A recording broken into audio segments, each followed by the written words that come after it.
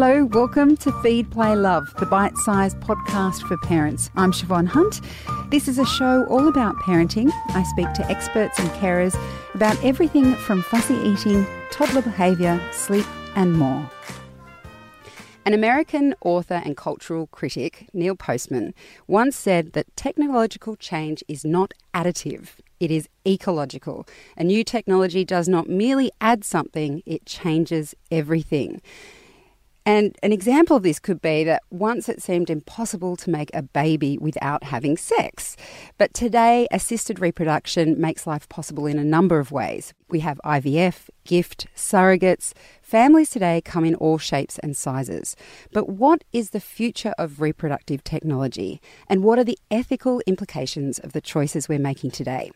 Right now in Australia, there are discussions about the future of reproductive technology, specifically whether or not fertility treatments should allow the inclusion of 3 sets of DNA.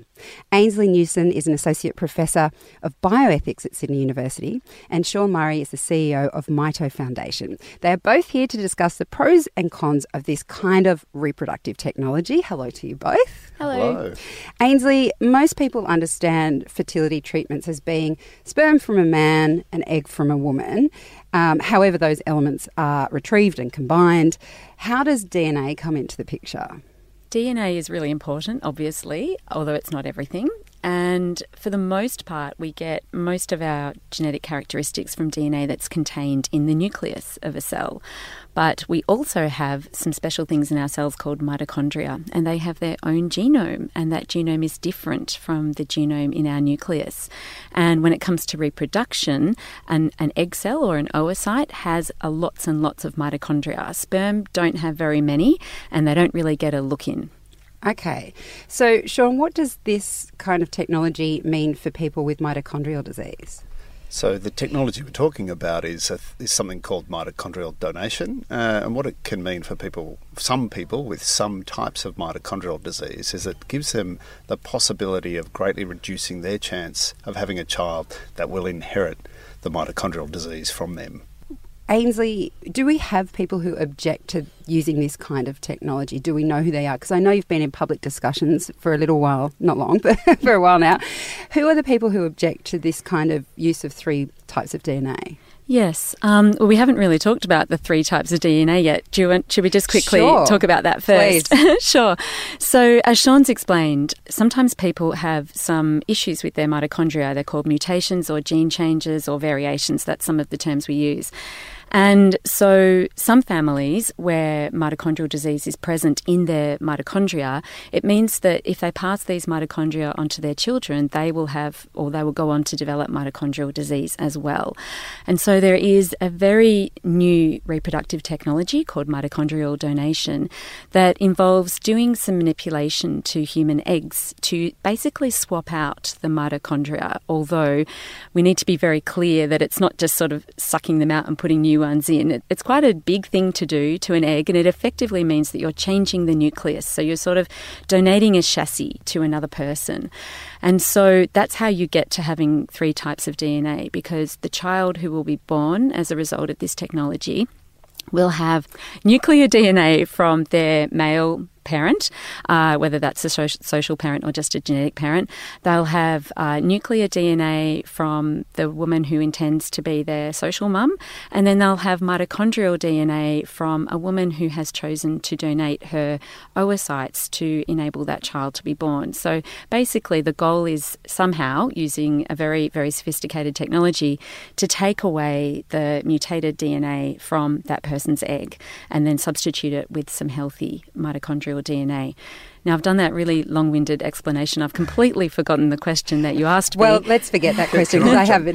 Jump in. Because one of the things you said, Ainsley, was we're changing the nuclear DNA or the nucleus. Oh, I didn't mean to say that. No, but I think that's a really important point, is that the idea here is we're not changing the nucleus or the nuclear DNA. As a non-scientist here in the room, we get half the DNA from mum, half from dad, and that sits in the nucleus of the cell. And that nucleus is what we're retaining here, but we're shifting it into a host egg that has healthy mitochondria, among other things, of course. So, and I think that's the really important point. The whole aim of this is that we still end up with a child who has the nuclear DNA from their biological mother and father, but has healthy mitochondria and therefore healthy mitochondrial DNA from a donor. Okay, well, getting back to the basics, Sean, like we've been talking about mitochondrial disease, but lots of people probably don't know exactly what that means in a family's life. If you were taking the example, let's say it's a young couple, the mother, let's say, has a mitochondrial disease, might that look like for her, and what does this technology potentially mean for them? The thing is that I guess the one common thing we can say is that everybody's different. And so mitochondrial disease is devastating. It's a progressive disease. It gets worse over time. Ultimately, mitochondrial disease can be fatal. So if a woman is living with mitochondrial disease, there's a lot of question about whether she might even have the capacity to have children physically, what that might mean for her long-term health and all that sort of thing. So if a woman has mitochondrial disease but is healthy enough to consider having children and to be able to have children, the prospect of passing that on to her child can be a massive burden. Is it like an autoimmune disease in the way? How does it... I'm really wary of explaining this to the CEO of the Mito Foundation, but I'm going to have a go because I think both Sean and I have been up to our eyeballs in this debate, and I think it can be sometimes quite hard for us to come back up to the surface again when we're down in the trenches all the time. But a way that I hear it get talked about is that it's problems with energy as well. And so, as Sean has said, there are myriad symptoms. But basically, mitochondria are sort of known as the part of the cell that's responsible for energy generation. And so when your cells can't generate energy, it has effects throughout your body. Like almost every bodily system can be affected. But say people that I've met who live with mitochondrial disease, they can have problems with their hearing. They can be very tired. And so a big fundraising effort for the Mito Foundation is Stay in Bed Day, which I love. I'm totally on board with that. But also they do a thing called the Bloody Long Walk because lots of people with Mito disease can't do a really big walk. And so lots of other people who want to support people living with Mito disease do that too. But ultimately, it's any bodily system that can be affected. It comes across clinically in lots of different ways. And that's a problem as well because it can take people a long time to get diagnosed. And so it can just be this thing that's in your family. Everybody's sort of becoming unwell, but we don't really know why. It's almost random because of some of the technicalities of how mitochondria get inherited. They don't get inherited in the same way as standard genes do.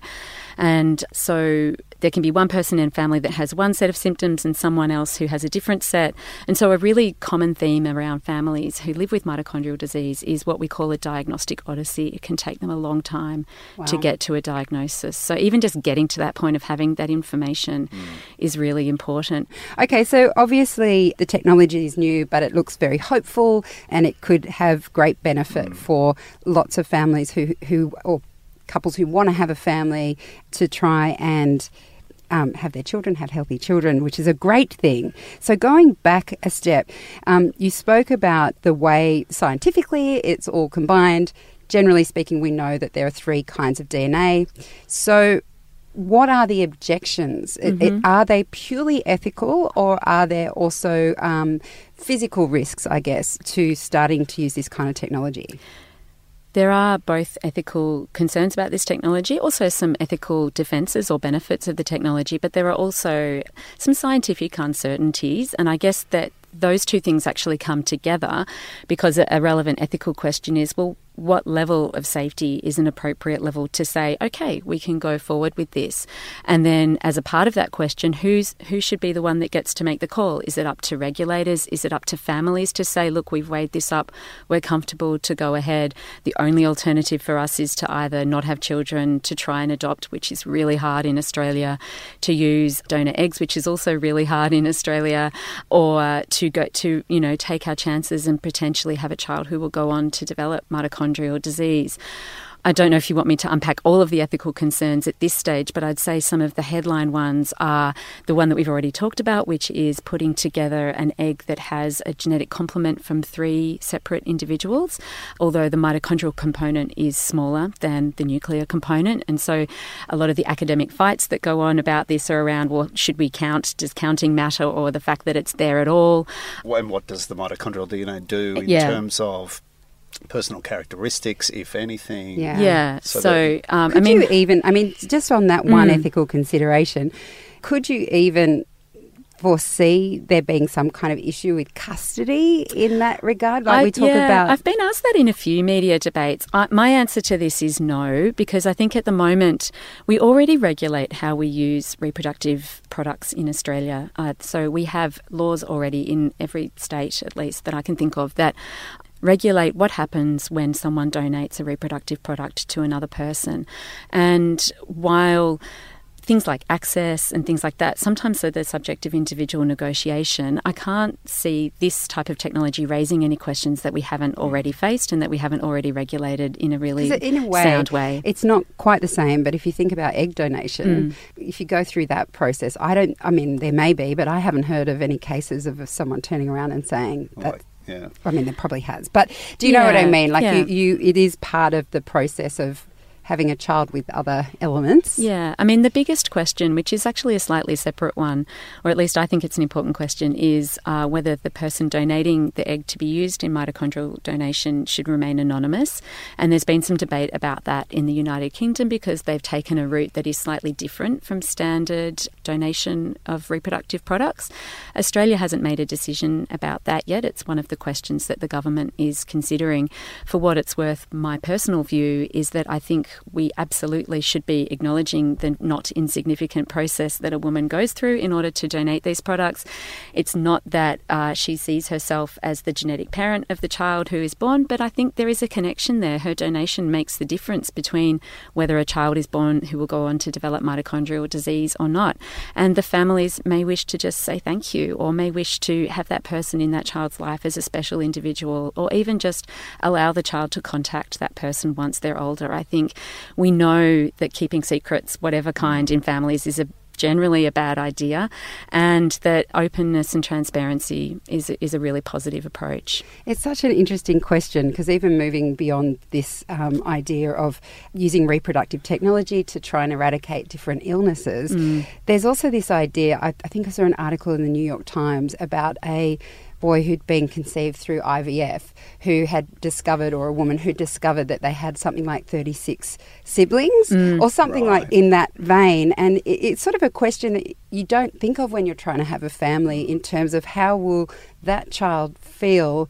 Will it even matter to have that many siblings? It kind of overwhelms me to think that I could have 36 siblings. I don't know. Yeah, I learned recently that there are actually some safeguards in place around, particularly I guess it covers both for egg donors and sperm donors, but I think the propensity of sperm donation would suggest there could be utilised for many multiples of births. But there's actually some regulations or some controls in place that in Australia, any sperm donor is limited to 10 offspring. I think it depends on the exact state in Australia, but certainly situations like that in a well-regulated context like Australia should not be happening. Places like the US tend to have a lighter touch regulatory system, and sometimes, unfortunately, also clinicians go a bit off the grid. Again, I think Australia is a very well-regulated environment. You need professional licenses to offer these technologies. There's a big code of practice. There's authorities whose responsibility it is to oversee this kind of thing. So I think, at least particularly for mitochondrial donation, but in ART or reproductive technology in Australia more generally, we shouldn't end up with situations like the one you've just described, with a person finding they have, potentially hundreds of siblings out there. So with this particular debate then, is with the 3 sets of DNA, are any of the ethical discussions around what you just described then, in terms of what does this mean for society in general in terms of how we create? Well, I think particularly when we look at mitochondrial DNA, the quirk of it is that we get 100% of our mitochondrial DNA from our mother, who got 100% of her mitochondrial DNA from her mother. So, in fact, we already exist with the same mitochondrial DNA, arguably, to every maternal sibling. And that's been used to trace genetic haplogroups and how we've migrated as a human species out of Africa, etc., this mitochondrial DNA. So I don't think there's a real concern or a real issue around sharing this particular type of our DNA with others, because we already do. And there's certainly not, as I understand it, any medical issue around it apart from the mitochondrial diseases that people might carry. But unlike nuclear DNA, if when we look at people who are perhaps very closely related who might have children, it does increase greatly the risk of nuclear DNA or originating diseases, because we're not spreading that gene pool far enough. But that doesn't come into play with mitochondrial DNA. So from those perspectives, I don't think there are questions. But I think there's something else that we haven't mentioned yet, which is important to recognise, which is if this technology is made legal in Australia, and this isn't something we can just click our fingers and do tomorrow, it's actually quite a complex process to change the law because of how we regulate this in Australia. But the changes that we make to a cell are not only kind of quite technically invasive to an egg cell, the change that it results, which is putting together a new genome effectively, although not tinkering at the level of DNA, and I think that's an important point to raise, is that if that person is a female who is born as a result, because of the way mitochondria are inherited, the changed genome will then go on to be inherited by future generations as well. And so this will be the first time that we are making a technology like that legal under regulation, and the UK is the only other country in the world that has made that specifically legal so far.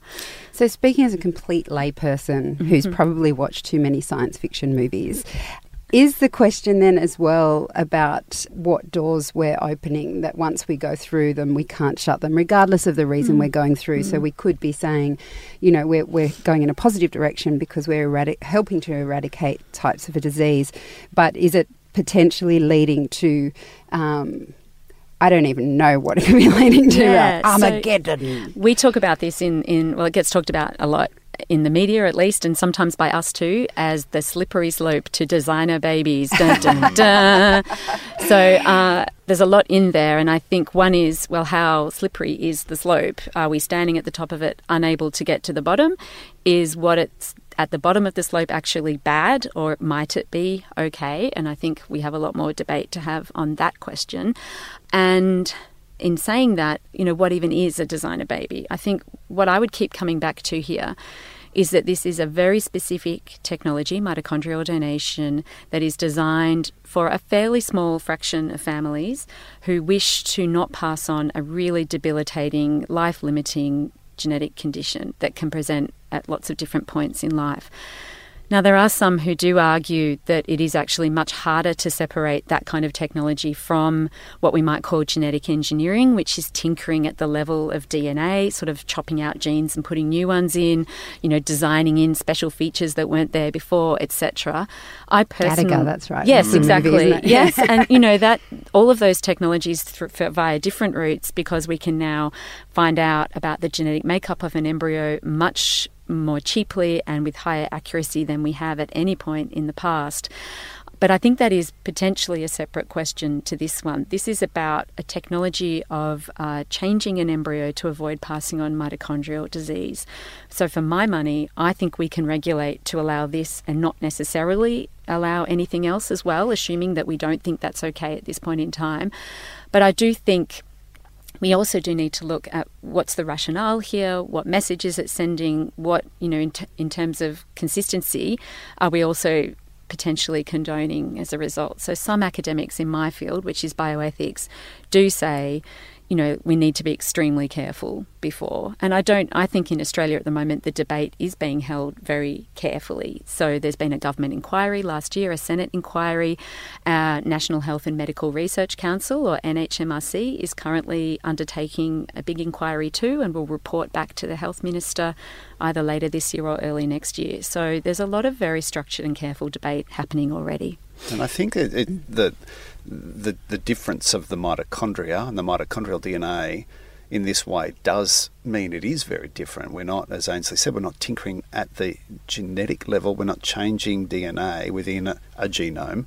We're swapping out one bad genome with a healthy one, and a genome is our collection of DNA in its little parcel.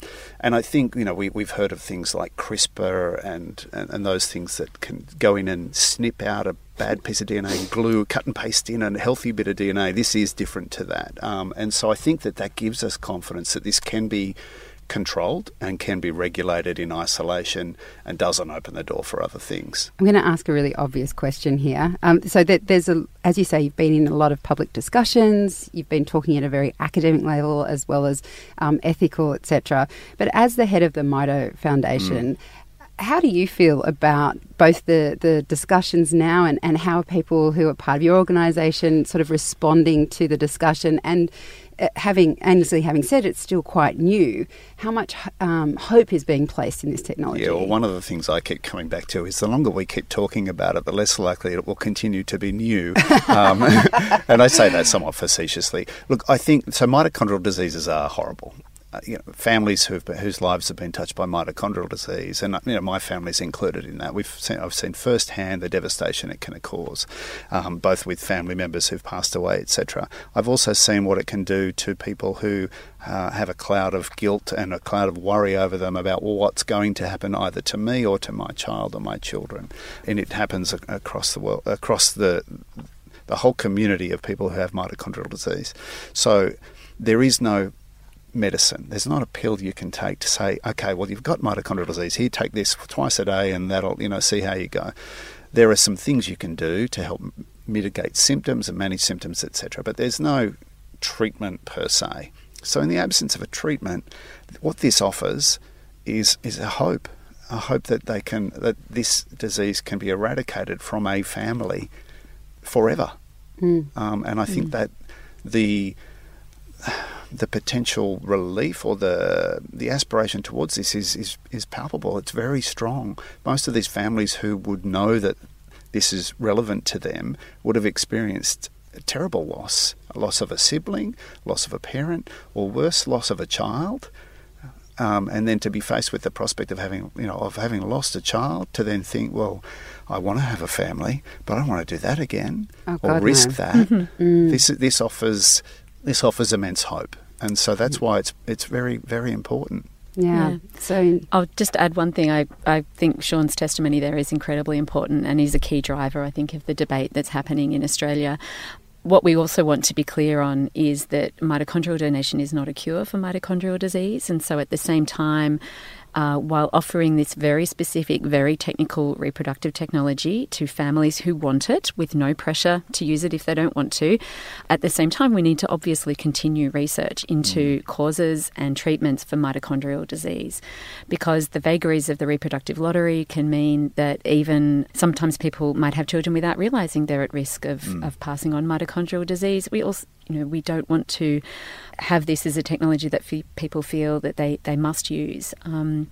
We also need to make sure that anyone who's born as a result of this technology does not become a media and scientific curiosity. So that's something we also spend quite a lot of time thinking about, is what will life be like for the person who's born. And I think that explains some of the vagaries around what's happening in the UK. There is a sense of great control and protection of these families so that they're not becoming, hooked up in some sort of media circus as well.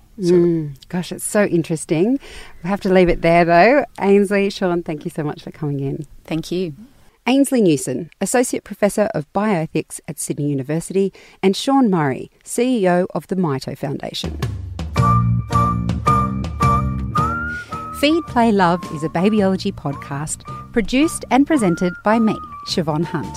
I'd love to hear from you, so if you'd like to get in touch, email me at feedplaylove@theparentbrand.com.au. See you next time.